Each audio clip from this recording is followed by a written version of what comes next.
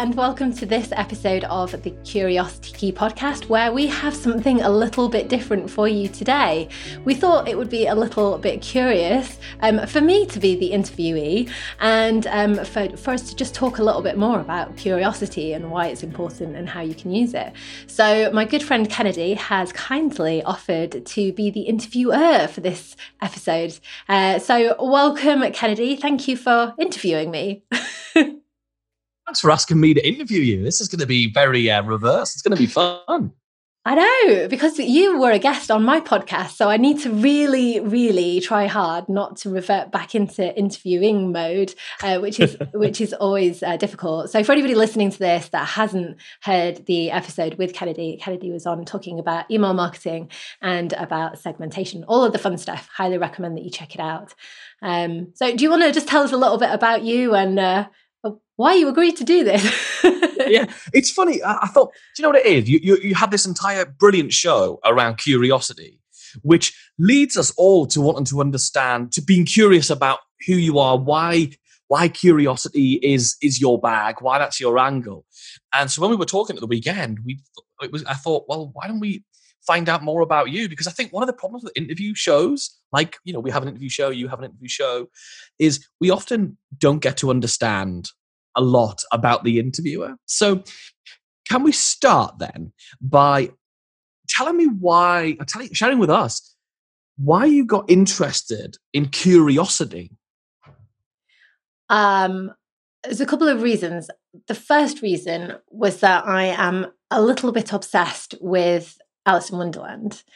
Right. Which was quite interesting because I was chatting to a client of mine, actually, and I was sharing some of my new branding, which I've not quite launched to the world yet. Some people may have seen it or picked up on it, but it focuses around the key. And she said, "Oh, it's really interesting that your key reminds me a lot about Alice in Wonderland." And I was just like, "Oh, it's really good that you think that, because it's very much inspired by Alice in Wonderland." Now, I was a really curious child, and I was actually the child that was at school being told off for asking too many questions. I went to a very traditional school that it was like kind of sit down and you will learn what we teach you and you will listen to what it is that we say. And I'm a little bit of a rebel at heart. So if somebody tells me to sit there, be quiet and do something, I'm a bit like, oh, what trouble could I cause here? But not intentionally. I was just genuinely interested to know the reason why we were being taught these things. Like, how are we going to use these in real world? How can we apply these things? What can we do with this information? Or are we just wasting our time sitting here being taught these things? So I kind of, I had parents that were really good, so they always encouraged me to be more curious. They were the people that went to school and stuck up for me and just said, that's how she is, that's how she learns, you should encourage it, not try and squash it.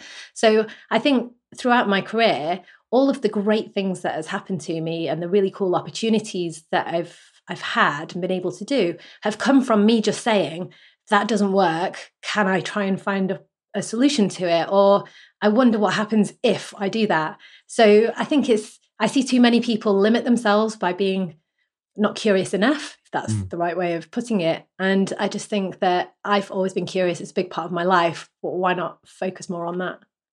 Curiouser and curiouser, as somebody once said. Okay, so obviously the opposite of curiosity is just sort of accepting the norm. And that's kind of where I think businesses tend to sort of get stuck in that accepted norm, isn't it? So you've had a bit of quite a broad-ranging career where you've worked in lots of different types of businesses. I think some of your listeners might not even understand that amazing career you've had. Just give us like the cliff notes of where you've actually applied this curiosity. Cliff notes. Oh, right, okay. So you're going to have to cut me short if I tend to waffle, because sometimes it's a bit difficult. So I studied engineering at university, electrical electronic engineering, and then changed to computer science and maths. And I didn't really want to go to university, but because of the school, and I was a little bit troubled at the time, I didn't really know what I wanted to do.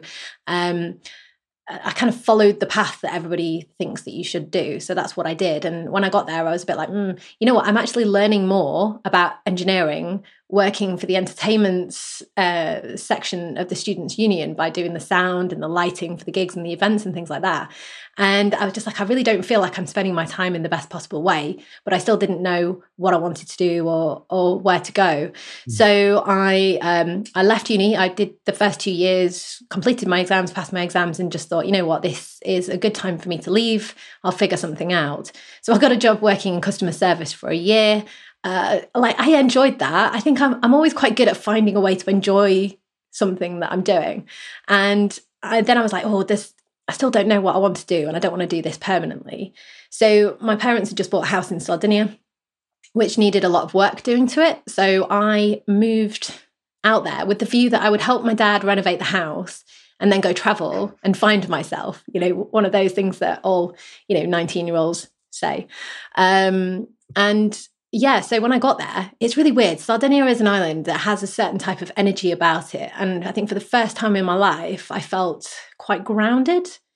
And it was really weird. So I wanted to meet some people. So I joined the rowing club.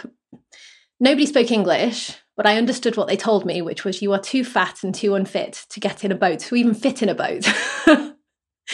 And I think it was at that moment that I thought, you know what, Charlie, it's time to sort yourself out. You need to stop drinking. You drink too much for your age. And it wasn't just your average teenager drinking. It was just, I was probably drinking for the wrong reasons.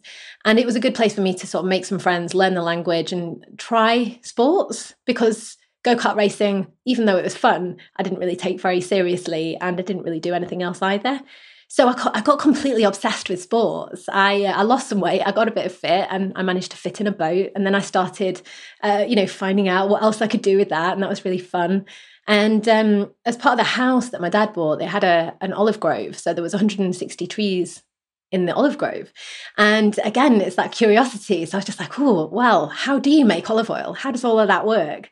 So I just got completely stuck into the whole process of like what it takes to grow good olives. Then what do you do with the olives once you have them, and et cetera, et cetera.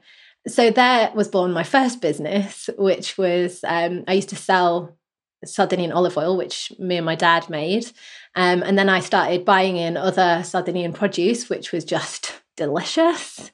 And I used to drive it over to the UK because that was the cheapest way of getting it over, and selling it on market stalls around Yorkshire and London.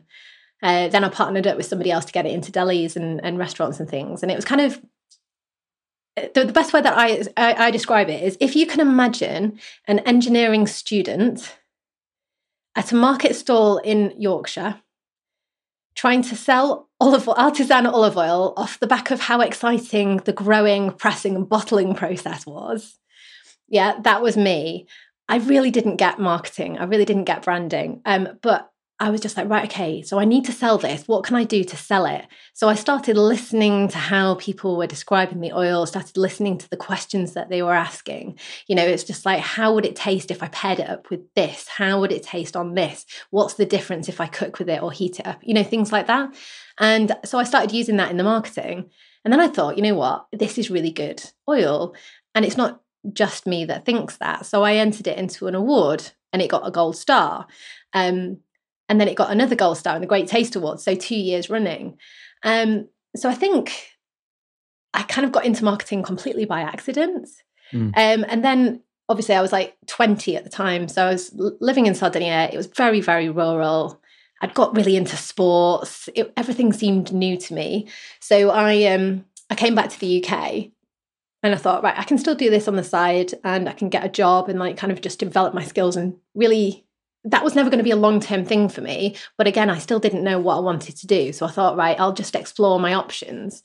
Because to be honest, at that point, all I wanted to do was row and compete and try and win medals, because I think my ego got ahead of me. I was just like, oh, well, I'm a lot faster than all the boys in the rowing club in Sardinia. So then obviously I'll be really good at this if I go back to the UK.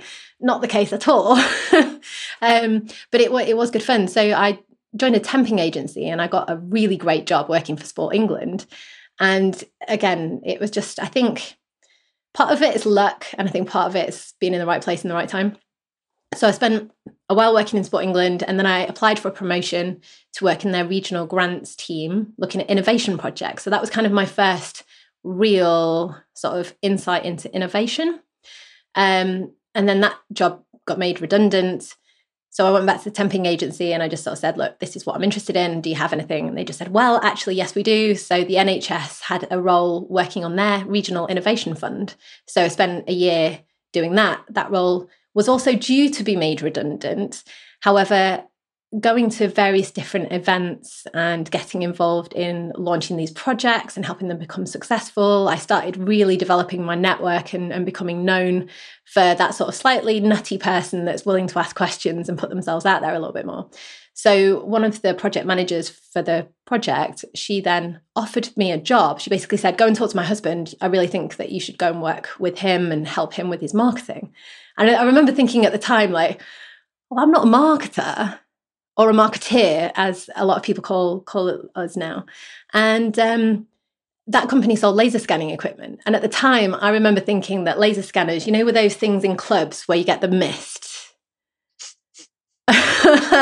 And I was like, oh, that's what a laser is. So they're like, no, we sell them to people that need to measure roads and highways and mines and all this stuff. And I was like, oh, this sounds really interesting. Anyway, so I got the job and I was there for 6 years. And like I said, it's that curiosity. And I remember sitting around dinner in South Africa with my boss and the people from the South African office. And we were just chatting about the event that we'd just been to and what was going on in the business and everything. And we'd just taken on a new salesperson who was due to do a demo a few days later with a laser scanner down the world's deepest mine. And she didn't like the idea of going underground. And I think I'd had a few glasses of wine and I was like, I don't know what you're talking about. That sounds so exciting. Why are you complaining? Or like, why don't you want to go there? I'd love to do that. And the next day, my boss just said, were you being serious when you said that? I was like, yeah, of course I was. So he just said, change your flight, go down the mine with her. So I had this incredible opportunity to go and demonstrate this laser scanner. And I think, again, I'd developed what I call an accidental personal brand, because I got into this industry knowing nothing about the products or the technology that I was selling, knowing nothing about the industry. But because I was going to all of these different events, I was able to listen to the questions that people kept asking over and over and over again. And I was like, why is nobody answering these in the marketing, on blogs and in content? So again, it was just, I just started doing stuff and it stuck and I started to become known within that space. And then I decided to change and I went to work in the shipping industry. And I just applied the same methodologies. And again, it works. And LinkedIn had always been a consistent for that. So, and then I spent a year doing that. And I just thought, you know what, I'm pretty sure I can have a bigger impact and create a bigger difference if I did this myself and work with more companies. So I just, my partner, I think he remembers this fondly because I rang him up and I was like, I'm quitting. I'm not staying in this job. Can't do this anymore. I don't want to. And he was like, well, maybe think about it. So I think I went into my boss's office that afternoon and I said, look, I want to do something different. And I remember him saying like, well, what do you want to do? Because he was very supportive and he was very, very good. And I said, I don't know, but I'm not going to know if I stay here. I need to figure it out. I need to throw myself in the deep end. So that's what I did. And that was 3 years ago. So here we are today. Wow. It's Cliff Notes. I mean, that's, do you know what though? You are totally going down the rabbit hole. You are. You're saying, right, I need to go and discover this thing. I need to go down the rabbit hole of that. And now I need to go down a literal hole in the ground to see what that's like. And literally, from engineering to innovation with Sport England and the NHS through to olives and how does all that work, all you've ever done is ask the questions that customers are going to ask. That's really, really interesting. So spinning that round into how that affects other businesses and the kind of clients that you work with and obviously your listeners of this show, how and why, I guess, is being curious for anybody who it's not natural or anybody who's just like, I'm sort of getting that now. Why is being curious actually important for our regular everyday to day business? I think, well, in business, I think if you just carry on doing the same thing that you've always done, you're going to stagnate at some point. So the more curious you can be within your business, both internally and also externally, the more you can keep fresh, you can keep up to date, you keep on top of what your clients want, what they need, what their problems are, their pain points, their challenges. You keep, in touch with what your employees and your staff and your team want and need. And also, I think it makes things a little bit more exciting. If the thing that I keep talking about a lot at the moment is the more excited you are about what you do as a business, and also the more excited you can get everybody else within that business to be about what it is that they're doing, the mission that they're working towards, the vision that's in front of them, that will distill through the marketing, that will distill through the customer service, that will come out in the brand. And it's that a lot of the things that I say is like in marketing, everybody talks about awareness or visibility, which yes, it's important, but you need to be more than just visible in your market. You need to be more than just in front of them. You need to make them curious. And then once they're curious, you then need to make them excited, or you need to make them more curious. So they come to you and ask you questions.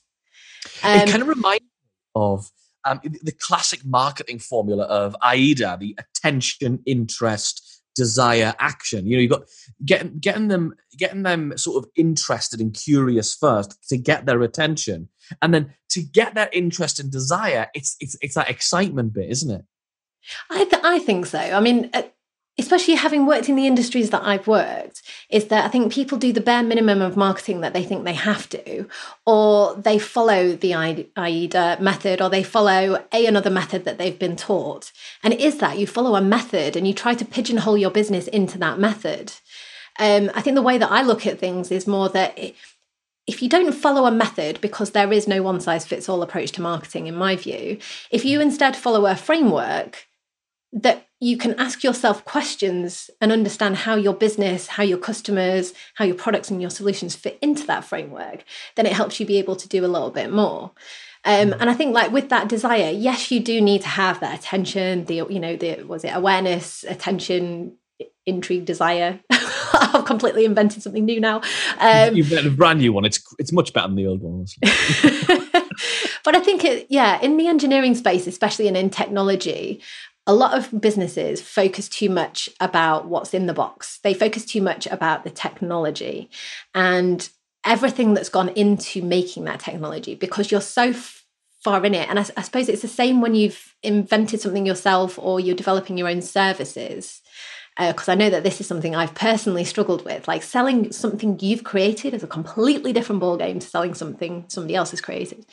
And I think, again, if the more curious you can be, not about what's gone into the product or service, but instead what your customers are going to get out of that product and service, the better and more interesting your marketing is going to be. And you will naturally stand out from everybody else in the space.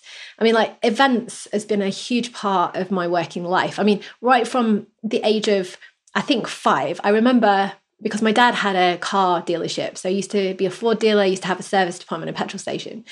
And I remember him roping in like my mum and me and my brother, because it was like the launch of the Ford Fiesta back then. And it was like literally, we were like handing out homemade mince pies to everybody that had come for this launch. And, we were talking to everybody, and it was all very, very relationship driven, which is another thing that I am a huge advocate for. And the amount of events that you go to, and everybody is talking about themselves in the exact same way. And they're assuming that their market knows what it is that they actually do. Mm. And I think it's like something that you said when we spoke, which is that in email marketing, the only person that reads 100% of your emails is you. And It's true. Like when you're marketing your business, the only person that sees all of your marketing material is you. And I think there's a lot of assumptions made. I mean, there was one event that I went to quite a few years ago in London, and there were all of these software companies that looked pretty much identical.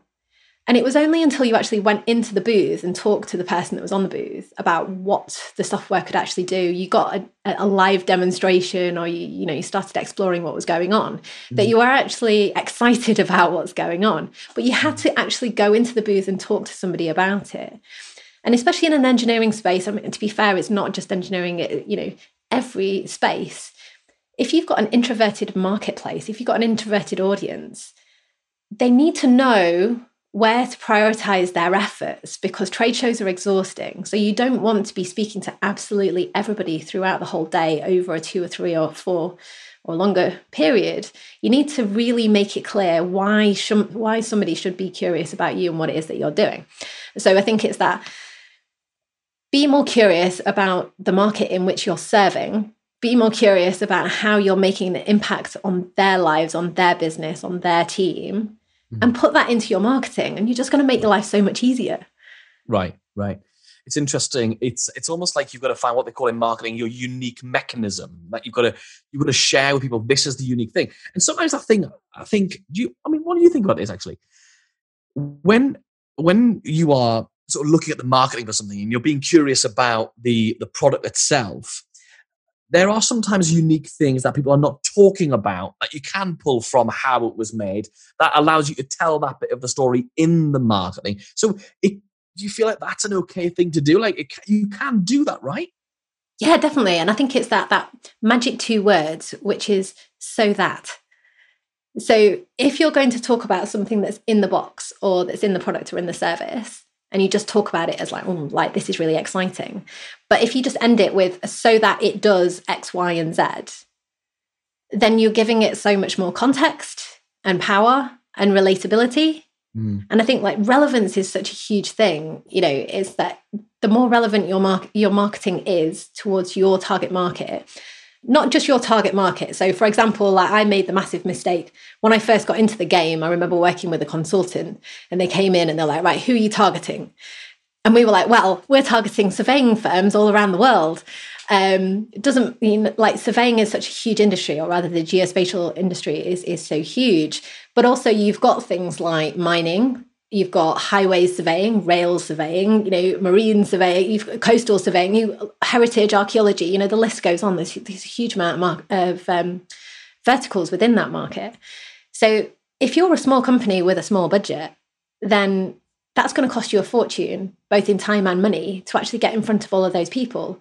Whereas if you say, right, okay, well, I'm just going to target mining, but specifically for slope stability monitoring, get a bit geeky here, your marketing can be completely tailored to that audience. So you can understand what language they're talking in. You can understand what imagery they relate the most to. You can understand what their specific challenges and pain points are, because their challenges and pain points are going to be very different to somebody that's mapping roads and rail. And even roads and rail, they're 2 completely different things. People have different challenges. So the more specific you can be in your marketing, the more you're going to stand out. And also the more people are actually going to go, oh, that's interesting, or that's curious. I want to know more about that. Tell me. So you, in one way, you want to lead people down. Sounds really dodgy now. You want to lead people down your rabbit hole.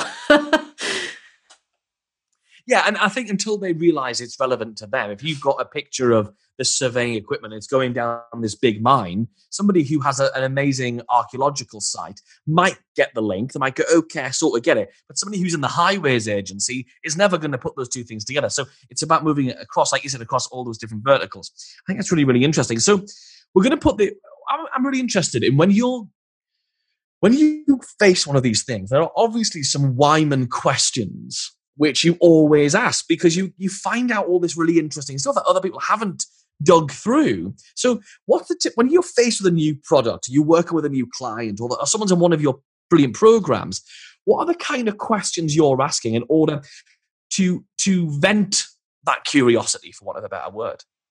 Well, a lot of times it's just kind of reverting back to the standard open question headings, like, what, when, how, why, and who. And I keep asking, like, so what? Why is this important? Not just why is this important to you, but why is it important to your client?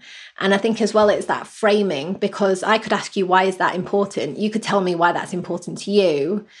And I've noticed this because there's such a huge disparity in the market between marketers and marketing consultants and marketing trainers and people like that. And, it's like with, I do a lot of LinkedIn training, like specifically on LinkedIn and LinkedIn coaching. And I remember losing a prospect, and they said, oh, are you too expensive? I've got this virtual assistant that's charging £50 an hour or whatever to do some coaching. So I was like, right, okay, well, you go work with them. because LinkedIn, at the end of the day, it is just a tool. You need to know how to leverage that tool in order to get the most out of it. But unless you know what your foundations are, unless you know who you're targeting, unless you know what makes them tick, unless you know how you can stand out over and above your competition and why they should choose you instead of somebody else, unless you know those sort of unique points of difference. And part of it is like, what makes you different? Because sometimes it's the story of the business. Sometimes it's the story of some of the key members of staff or the key customer facing members of staff. It's their story. And it's, storytelling is such an important part of marketing. More often than not, it's just a case of you just got to ask the right questions to kind of like draw that out of them. And also celebrate the brilliance of the people that are involved in bringing that to market, involved in making it. And I know that, like, in my experience, I've worked with some absolutely brilliant people. It was a bit of a shock to me when I first started working for myself, when I was just like, oh, I can't hide behind anybody now for like webinars and videos and things like that as well. It has to be me. And I'm like, oh, no, because I was always surrounded by people that were, in my mind, they were more intelligent than me. They were more knowledgeable. They were more senior. And I think sometimes that doesn't make a difference, but it's what matters most to the client base. If you're talking to a senior, a geotechnical engineer, for example, they're going to find an engineer, qualified engineer, more credible than a marketing person or a salesperson. So sometimes it's about connecting the right people together and giving a voice to the people that will really make a difference. That makes me really think about the importance of some level of, I'm going to call it ignorance. If you can go in there and ask those questions that everybody else sort of assumes the answers to, because you're able to go in there as a marketing person and go, yeah, but why do you do that? And what does that mean? Like, it's the which means that or so that question that you mentioned really earlier on. And it's interesting how you talk about the importance of story and find the stories of the journey of the product or the founders, because that's obviously a skill you learned from the story of the olives and how they were grown. And initially you thought this is not working, but it's important to connect the story with which means that, and the right who, the right person, of course, and segment that messaging. If you're just talking about, oh, they're beautiful and they're grown in Sardinia, and this person from Manchester doesn't give a stuff about that, then you just got to be a bit aware of the marketplace there. So how do you actually action this kind of curiosity? If we're now listening to this thinking, okay, I understand more about Charlie and why this is all about curiosity, how do I apply that in my business? So the first thing is like actually giving yourself time and allocating time to be curious, to ask these questions. And if you can't ask the questions within your team or within the business, then get somebody else involved. And I'm not saying this as a sales pitch, it has to be me. It doesn't have to be me at all. It could just be somebody that's not involved directly in the business. I always think it's really funny because my other half is also an engineer. And we've been together like nearly 11 years now. And last year he started asking me these questions. And I was like, hang on a minute, like what? It's just like, see, you thought I don't listen to you. And I'm just like, oh yeah, but it's really difficult to shine a mirror on ourselves. And it's really difficult to look inwards because we are so deep into the things that we're doing. So getting external perspective, getting somebody to ask us these questions. It's a bit like what we're doing now. It's like, if you'd ask me to record a podcast to tell my story and to do all of these things, I'd be like, I'd probably get in. It would be completely different. Whereas if you start asking me certain questions or like in a certain order, then it flows in a different way and you can extract different things from it. So in terms of companies being able to action it, it's like just having that space within the company to talk. One of the biggest failings of sales and marketing teams, though, this is probably larger companies, not so much the smaller companies, is that sales and marketing don't talk to one another. Sales and marketing also don't talk to the customer service teams. And I'm saying this, I used to work in a company. We started as a team of 18 and then it grew to 42 people. So, it doesn't have to be a massive, massive team, but anybody that's involved in anything customer facing needs to get together, ideally once a week, minimum once a month. I cringe when I say this, but really once a week. And just talk about what are the customers saying? What are they feeling? What are they feeding back? What are they emailing us?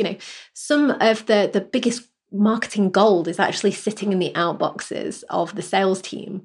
But unless you actually give yourself that time to go in and have a look for this stuff, then it's just going to pile up and pile up and pile up, and then it will just get replaced by something else. So yeah, I always say is that Michael Hyatt expression. It's like what gets scheduled gets done.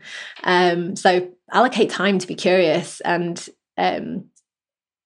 just don't be afraid of going down those rabbit holes, but also making sure that you have the right people in your network to tell you before you go too deep into it.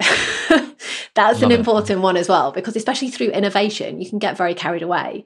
And I know that I have people closest to me that rein me in a little bit, because I'm like, oh, that would be a great idea if I did this, and then.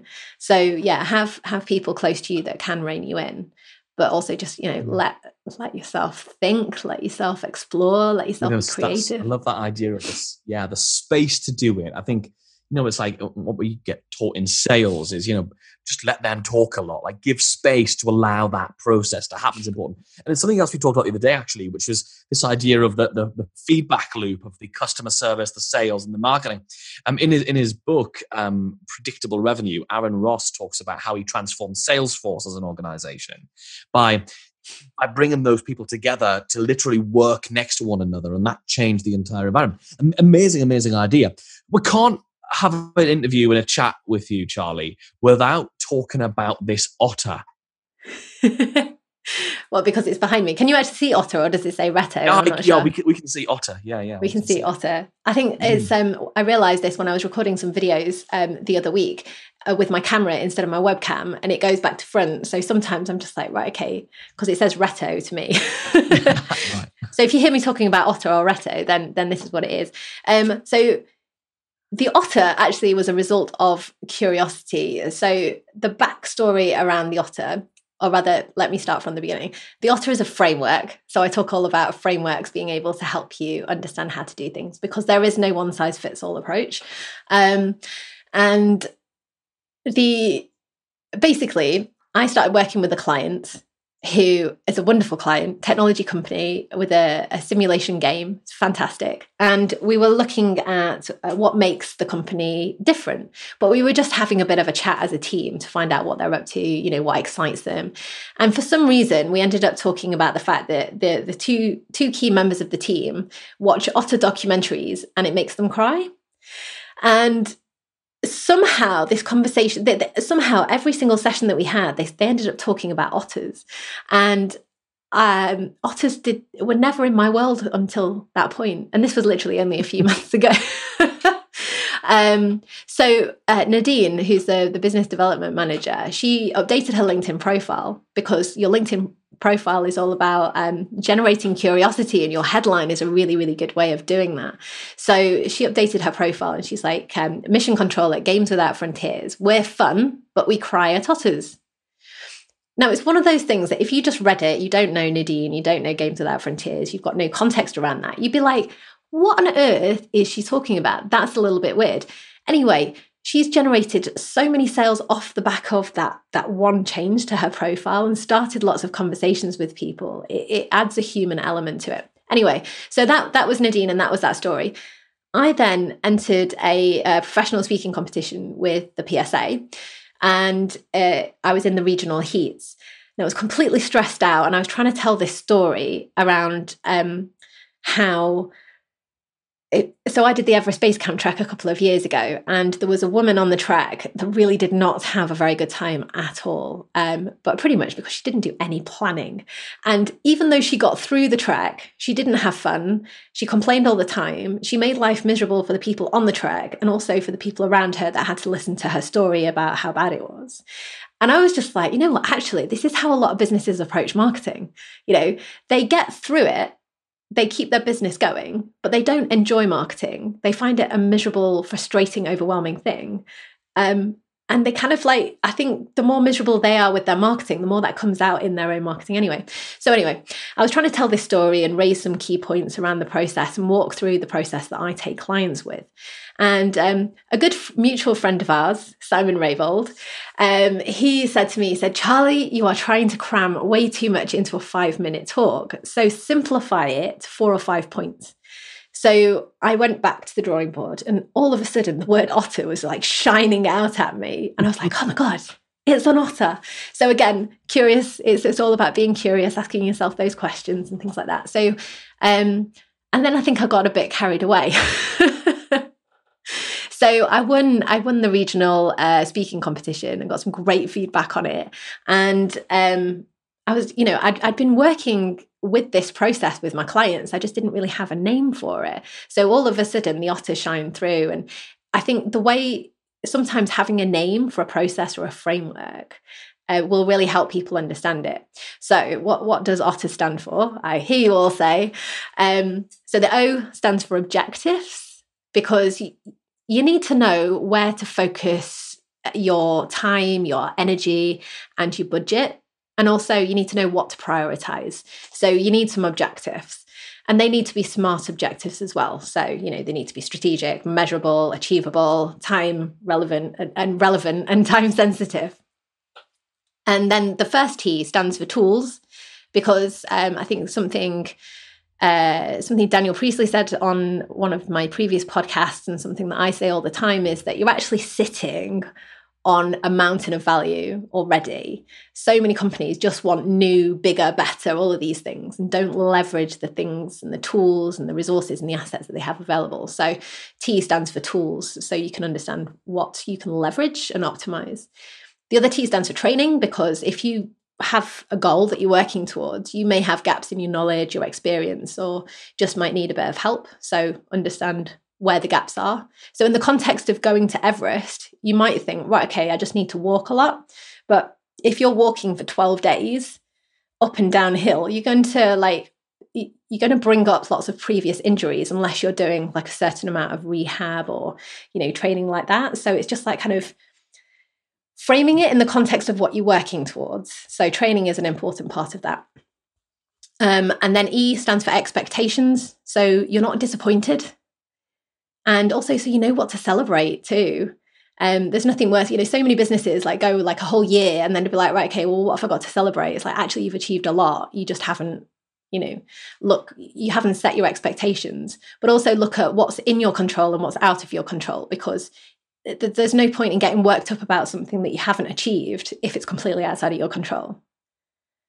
And then the R, last but certainly not least, the R stands for reflect and review. And I always recommend that people do this in 12 weeks, every 12 weeks. And that's why I work with my clients on a 12-week basis, because it's just a nice period of time. If you don't work in 12-week chunks and you look past the last year, it's shot by so fast. So if you look at every 12 weeks, you can set yourself a measurable amount of time, and then you know what you need to start doing, stop doing, continue doing, and optimize as well. And it's that kind of like, if you rinse and repeat the otter every single quarter or every 12-week period, then you can achieve loads more than you probably would do if you were just planning in a year. So yeah, wow. That's the otter. That's what the otter is, and that's where it came from. It's been really interesting to kind of go down the rabbit hole into Charlie in Wonderland and basically hear how it all sort of fits together. This has been really, really interesting. Oh, thank you. And thank you for asking me thank you for asking me the questions, because I think it's one of those that, and for anybody listening, if you will have any feedback around what you want to hear, if there's any particular guest that you'd be like, I'd really like to know their story. I'd like to know how they came up with the idea for this, or like how they brought it to market or anything like that, then let me know. Even if you don't have that connection, I'll find them. So it's always good to know what people want, what people don't want. But I think I loved your suggestion of doing this, because, like you said, I think people listen to the podcast and go, right, okay, well, what do you actually do? And why is curiosity so important? Not just to me, but for everybody, really. For all of us, it is, for sure. This has been awesome. Yeah, thank you so much. So, for anybody listening, if you want to catch the show notes, which I will get my poor virtual assistant to summarize for you, they are on my website. That's charliewyman.com/podcast. So I am Charlie Wyman. I've been Kennedy. You've been Kennedy. Set you up to fail on that one. And this has been a lot of fun. Thank you so much. When marketing isn't your primary focus or area of expertise, it can quickly become very overwhelming, frustrating, and end up at the top of your "I'm avoiding this" list. If you'd like to make your life easier and get results from your marketing, then I invite you to come and join us in the Curious Marketing Club, a virtual community full of support, guidance, and know-how. For details about the club and for the show notes from this episode, please visit my website, charliewyman.com. If you enjoyed this episode and want to learn from other people who are being curious and doing amazing things, then please subscribe and keep listening. Thanks for joining us. See you next time.